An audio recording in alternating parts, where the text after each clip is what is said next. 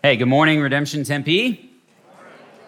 Hey, John, there we go. Yeah, my name is John. If you don't know, I'm one of your pastors here, and it is great to see you all. ASU students, welcome back as school's kicking off. We've missed you this summer. Yeah. And we got Hurricane Hillary, so maybe we get some rain in this barren desert. So we'll see. Hey, we are continuing our series in 1 John. But if you weren't here last week, I just want to mention something. Last week, we took a pause for a week to do a vision sermon that Jim preached, and I would really encourage you all, if you missed it, to go back and listen to it as Jim cast the vision for our church and kind of where we believe God is taking us and calling us to be as a church. So I want to say that. But today, we're back in 1 John. So we live in a society that is obsessed with love. We are inundated by images of love everywhere we look. From the movies and like the 9 different subgenres of romance movies, to reality TV shows, to advertising and marketing everywhere we look that is selling us love. But it's not just in the images we see, we hear love songs as well. The love is in the songs we hear going all the way back to the Beatles, where it's all you need is love, to Taylor Swift, Blank Space, to Coldplay, Viva La Vida, to Miley Cyrus, Flowers.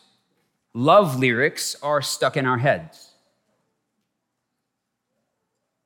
But then as we look around at corporations and companies in our society, we hear slogans like love.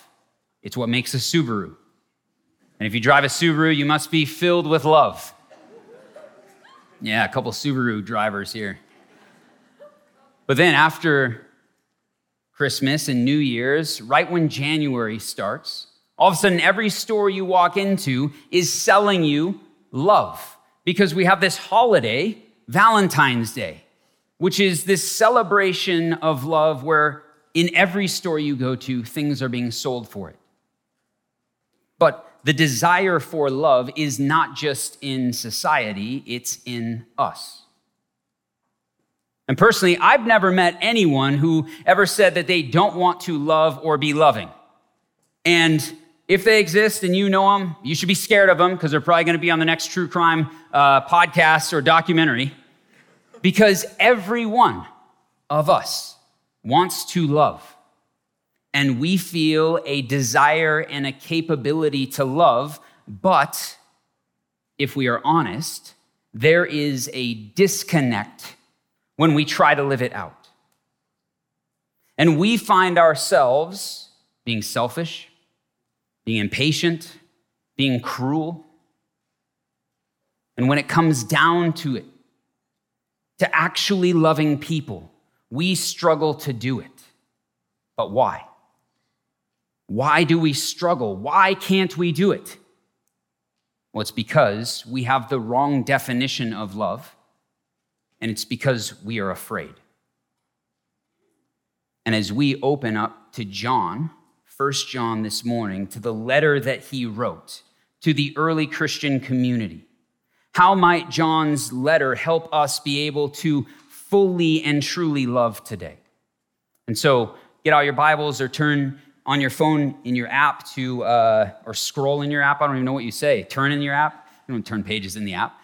Get out your Bible and go to 1 John chapter 4. And as you turn there, scroll there, let's pray. Jesus, thank you for this morning and your mercies that are new today. Lord, that we could gather as your people. We're here because we want to worship you, Jesus, but we want to hear from you, because we know that your word doesn't return void. And so, Holy Spirit, I pray that you would speak and move in our midst this morning through this letter that John wrote so many years ago. It's in your name, amen. So we're looking at 1 John chapter 4, verses 15 through 18 this morning. Let's jump into verse 15. John writes, "Whoever confesses that Jesus is the Son of God, God abides in him, and he in God. So we have come to know and to believe the love that God has for us. God is love. And whoever abides in love abides in God, and God abides in him. So the first thing we see in these verses is what John is saying is, don't look for the definition of love in society. Look at Jesus, because Jesus defines love. So in these verses, there's a whole lot of abiding going on. It's abiding in love, abiding in God. God abides in you if you abide in God. And if you abide in love, then you're abiding in God. And what John is doing here is he's using abiding in love and abiding in God interchangeably. Because what follows it is what most theologians say is the most profound statement about God in the entire Bible. God is love. John tells us God is love, and in this profound statement, he's giving us the definition of love and the origin of love, where love comes from. See, the origin of love is God. Love comes from God because his nature and essence is love. He is love, and he has always loved because God is the Father, Son, and Holy Spirit. The Trinitarian God has existed in perfect communion of love for all eternity. And so love originates with God and with the Trinity. But then there's this definition that John gives of love as well. So throughout the entire letter of 1 John, what John says is the definition of love is he says the definition of love is found in the revelation of love. And what John says is love is revealed in a particular person, Jesus. That John's definition of love is Jesus, this particular person in whom God has revealed his love to the world. That the nature of God is manifested in Jesus, the one who reached out in love to redeem and restore all who he touches. John wants us to know that love is not some abstract concept. Love isn't merely just a feeling. Love isn't just revealed as ink on the pages of our Bible, but love is revealed in the person of Jesus.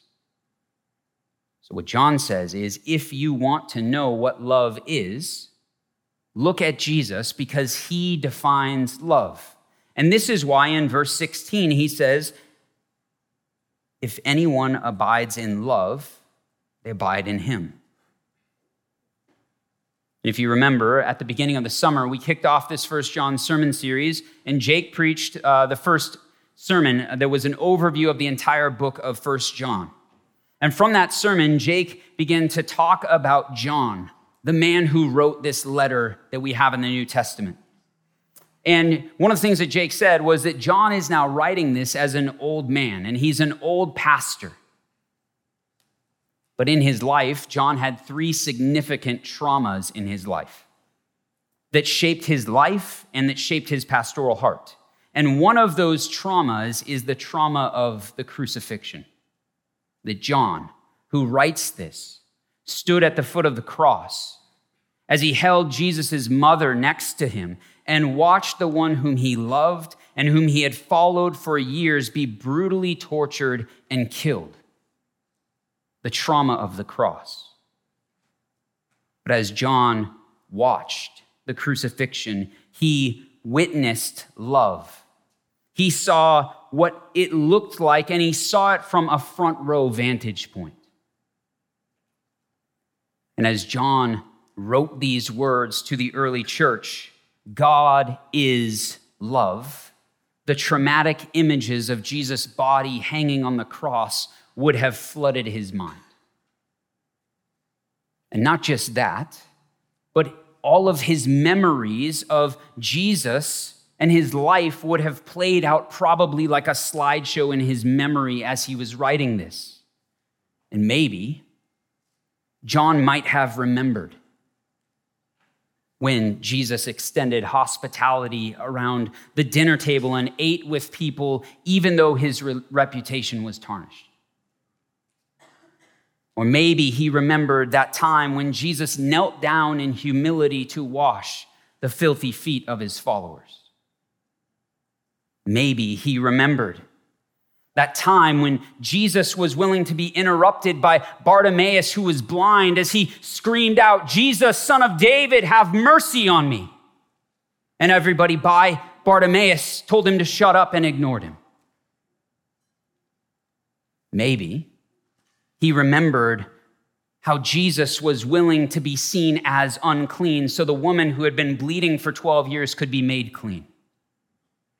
Maybe John remembered that time when Jesus didn't react in rage when Judas showed up with a mob of soldiers in the Garden of Gethsemane and betrayed him with a kiss. Maybe he remembered when Jesus absorbed the hostility of the soldiers as they beat him and mocked him and spit on him. We might have remembered the time that Jesus forgave as he hung on the cross and he cried out to the Father, "Father, forgive them. They know not what they do." But John definitely remembered the blood that poured out of Jesus and ran down the wooden cross onto the ground as he watched the greatest act of love that this world has ever seen. And as John wrote these words, God is love, Jesus is his definition of love. But here's the thing. While John watched Jesus, we watch romantic comedies. And I love romantic comedies. And I'm not saying anything against romantic comedies. Romantic comedies are great. Mariah and I watch them all the time. I've already outed myself in previous sermons about loving chick flicks. And I've got a soft spot in my heart. It's a guilty pleasure, right? Romantic comedies. But here's the thing. We watch romantic comedies all the time. And in almost every romantic movie, whether it's a comedy or drama or anything, what you're seeing is romance, not love. That's right. And in almost every romance movie, there's some common things that play out. There's always sexual attraction. There's flirtation. There's usually a little bit of competition, right? Between two guys for the girl or two girls for the guy, whatever it is, there's some competition. Then you've got a couple good nights out on the town. And then you've got romance. That's what you see. And here's why I say this. The real love doesn't happen in the movie. It doesn't happen until after the movie ends, when they have to live life together in a relationship and sacrificially serve one another. But here's the thing. We don't see that. It's not in the movie. And yet romance movies have shaped how we define love. And this is why what John wants us to hear is, church, don't look for the definition of love in society or in a rom-com or in a song. Look to Jesus as the definition of love and let him shape how you love and how you live. But you are swimming in the water of a society that is not abiding in Jesus, and a society that is not allowing Jesus to define love, but is instead redefining love. And instead of God is love, it has become love is God in our society. Love has become a God, but here's the thing. The definition of love is very subjective. Love is defined on your own terms, whatever you want it to be, and all love is valid regardless of who you are, how you live, or how you define it. Love means the tolerance of anything and everything as long as it doesn't harm someone. And because love is a God, you will do anything to worship this false god, and it has become selfish. Love in our society has become selfish, and this has led to tragedy after tragedy after tragedy. Countless marriages have been ended because of it. And some of you, as I say it, you know the pain from your own marriage, or you know the pain from watching your parents when your dad left your mom. Families have been destroyed because of it. Rampant addiction in our society, destructive behaviors, and the current epidemic of loneliness in our society. Our society has been officially diagnosed as being in an epidemic of loneliness. And there is an epidemic of loneliness because people love themselves and demand love on their own terms, and it creates a society that wants to be close to each other, but actually builds barriers for closeness. Friendships are doomed to fail. And people are lonelier now than they ever have been. There's sky-high depression rates, and loneliness has been declared a national public health crisis today. And the reason why is because this is how love operates in our society. People say, I will love you if, fill in the blank. Insert the condition. But it's not just in society. This happens in the church. It's bled into the church. And now people within the church are saying, I will love you like Jesus as long as you fill in the blank. Condition. Love that has conditions when it's defined by society. And when love is defined by society instead of by Jesus, relationships are transactions that only further loneliness because relationships are messy, but the conditions demanded is that they are clean, convenient, and comfortable. But this is not love. And this is not how God, who is love, treats you. It's not how he operates. Can you imagine if he did? Can you imagine if this is how God operated and treated us? I will love you if, fill in the blank with a condition. You would all be hosed. Every one of us. We would be hopeless and we would be helpless. That's not good news. That's not the gospel. But the good news is that his love isn't conditional, it is unconditional. He loves you as you are, and he commits to you with all of your baggage, with all of your brokenness, even though it costs him everything to do it, because that is love. It is selfless and it is sacrificial. Here's why this is so important. If you redefine love, you'll redefine God. Since God is love, the way you define love will change the way you define God. I'll say it another way. Your conception of love changes your conception of God, which means if you have a faulty conception of love, you will have a faulty conception of God.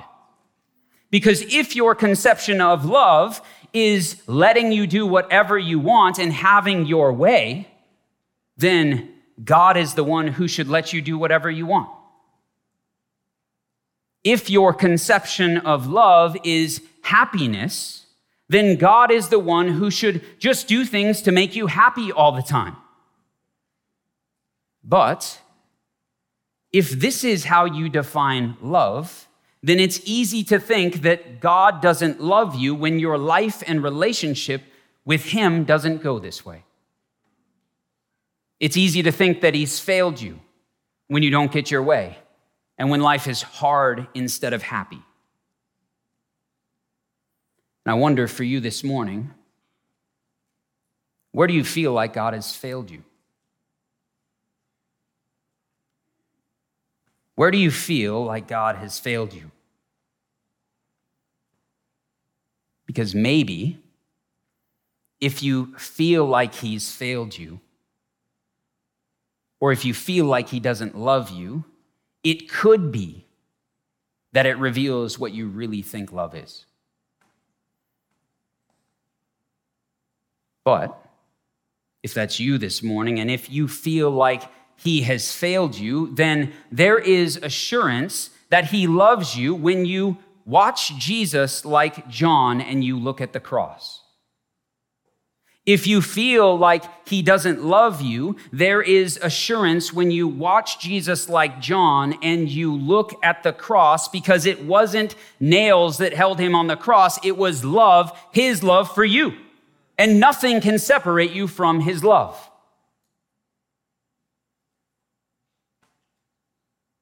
If God is love, and Jesus defines love, then what does love do? John continues, verse 17. It says, "By this is love perfected with us, so that we may have confidence for the day of judgment. Because as he is, so also are we in this world. There is no fear in love, but perfect love casts out fear. For fear has to do with punishment, and whoever fears has not been perfected in love." The next thing John says in these verses is that when you encounter the love of God, you are freed from fear, and you're no longer a slave to it. In verse 17, John comes out by starting to talk about the day of judgment, and specifically, he's talking about having confidence on the day of judgment. This day of judgment would have been a very common expectation. The word eschatology, which is just a fancy theological word for saying the things of the end, right? What is yet to come. And there was a common, well-known understanding throughout the Old Testament and through many of the prophets and in places like Zephaniah chapter 1 that really built this expectation for the day of judgment. It was a common doctrine within the early Christian community, and John knows that the day of judgment is a common doctrine because he's an old pastor. He knows, and so he's writing for assurance for the people of God, and he's emphasizing assurance, and he does so in all of his theology, not just in 1 John, but all through the Gospel of John. It's why the most famous Bible verse in the world, John 3:16, "For God so loved the world, he sent his only Son, whosoever believe in him," what? Here's the assurance, "will not perish, but have eternal life." John is always emphasizing assurance, and he wants God's people to have confidence for this day of judgment. And he wants them to realize that the God who is love loves them, and they can have confidence and they don't need to fear because God loves them, because fear and love can't coexist. And so he says in verse 18, that's why he says, perfect love casts out fear. The casting out of fear. John says that love banishes fear, that there is no room for fear in love, that fear and love are like oil and water. John says the reason why is in verse 18, he continues and he says, because fear has to do with punishment. Because fear is a characteristic emotion of expecting punishment. That's what fear is. And this word for punishment that John uses in 1 John, it's only found one other time in the New Testament, and it's in red in your Bible because it's the words of Jesus in Matthew chapter 25, verse 46. It's Jesus in the parable of the sheep and the goats.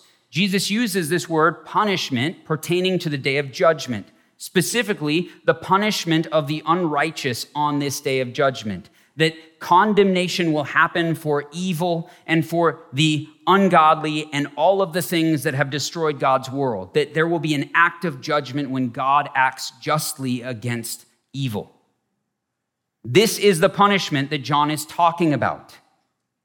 It's punishment on the day of judgment.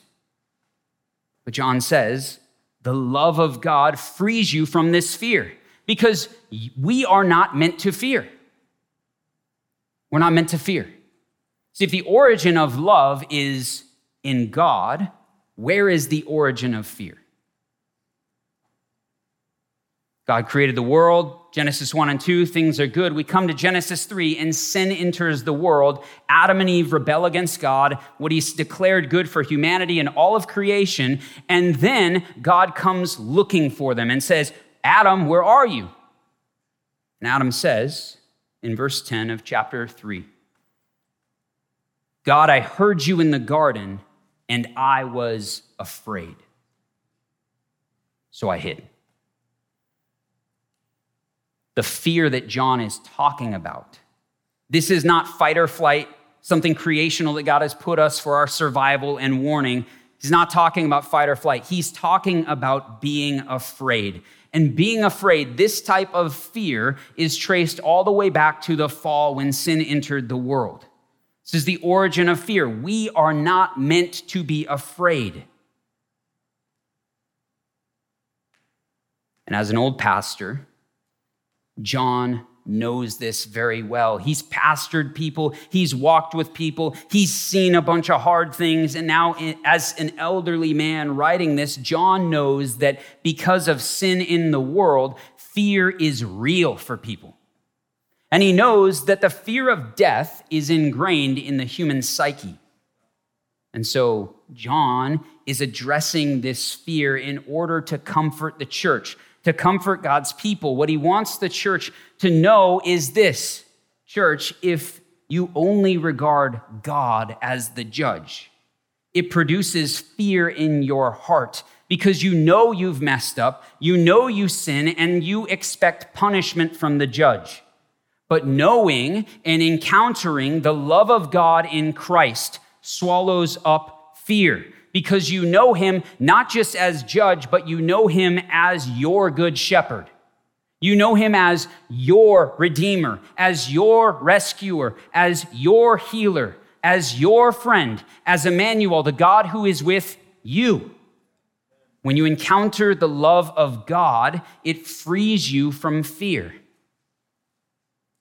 But some of you might be sitting here and you're like, well, I thought I read Proverbs and it says the fear of the Lord is the beginning of wisdom. How do you make sense of that? Like, we're not supposed to fear, but then in God's word, it says that you should fear God. What's important to understand the difference between healthy fear and unhealthy fear. Proverbs is talking about healthy fear. John is talking about unhealthy fear. Proverbs, the fear of the Lord, all that means is reverence and awe for the all-powerful, majestic God that is way bigger than we are. And it's a healthy fear of reverence for God. But reverence is very different than being afraid that God is going to punish you. And John says, you don't need to fear God if you know Jesus. There is no fear of God if you know Jesus. Church, you are in Christ. You don't need to fear God. Which is why John says perfect love casts out fear in verse 18. When John says perfect love, he is talking about Jesus. Perfect love is embodied in Jesus because the divine act of love on the cross is complete, and John knows it. Because he stood there and saw it, and he knows that the cross and the work of the cross is complete. Jesus has paid for your sin. He's atoned for your sin, so you no longer need to be afraid. You don't have to fear. Jesus took fear and he threw it out. He has thrown out the fear of punishment for the people of God, which is why the Apostle Paul, when he writes Romans chapter 8, he says this in verse 15. He says, for you did not receive the spirit of slavery to fall back into fear, but you received the spirit of adoption as sons, by whom we cry, Abba, Father.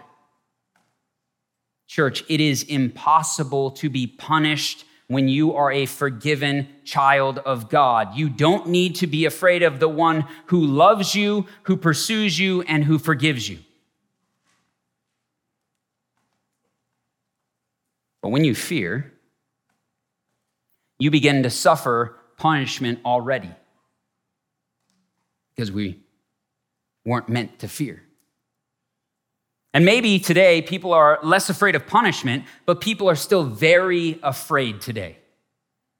And there are two of the biggest fears that every person in life has. And study after study after study reveals that these are the two of the biggest fears that every person has: rejection and death. And these things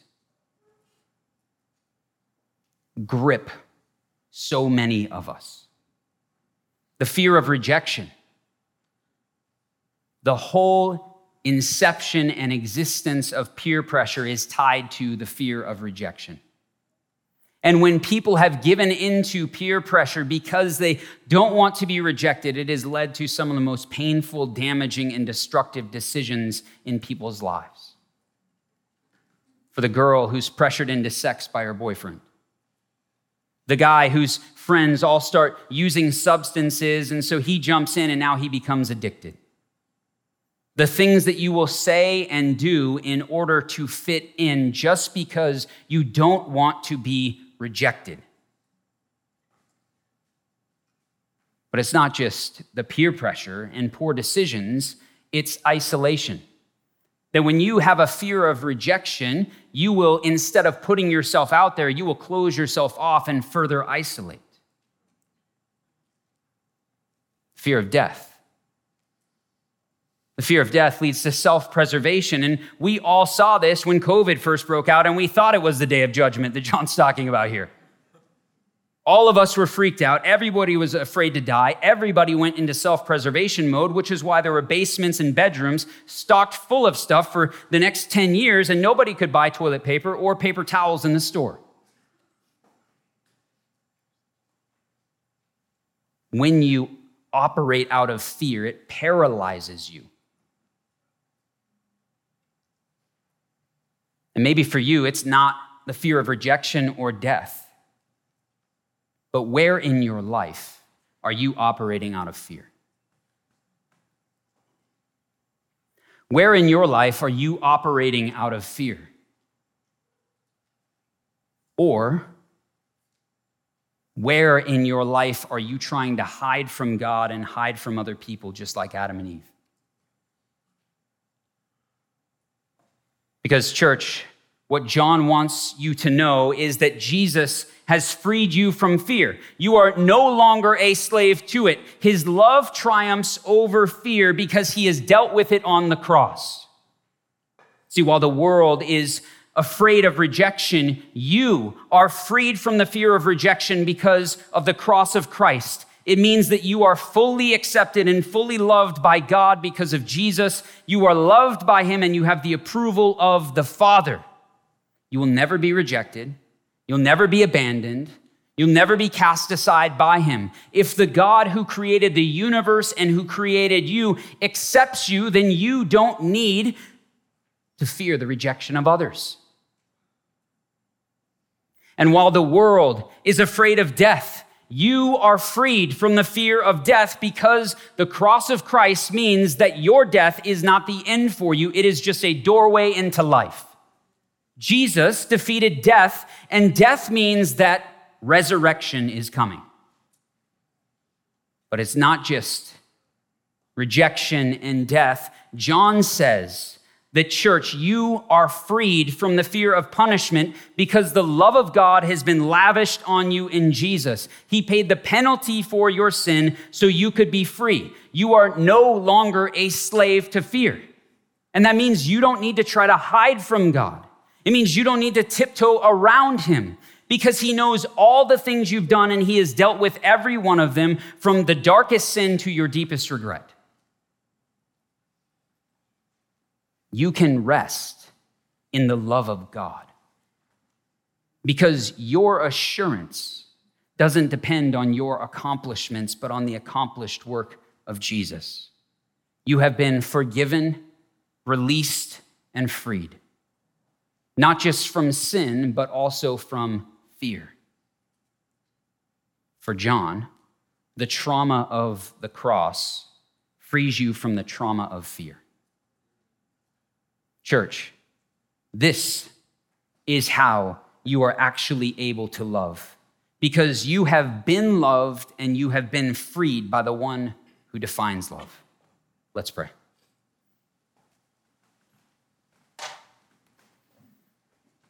Jesus, thank you for your word, and thank you that you are the very definition of love, and you have demonstrated and shown your love for us. Lord, you've lavished your love upon us.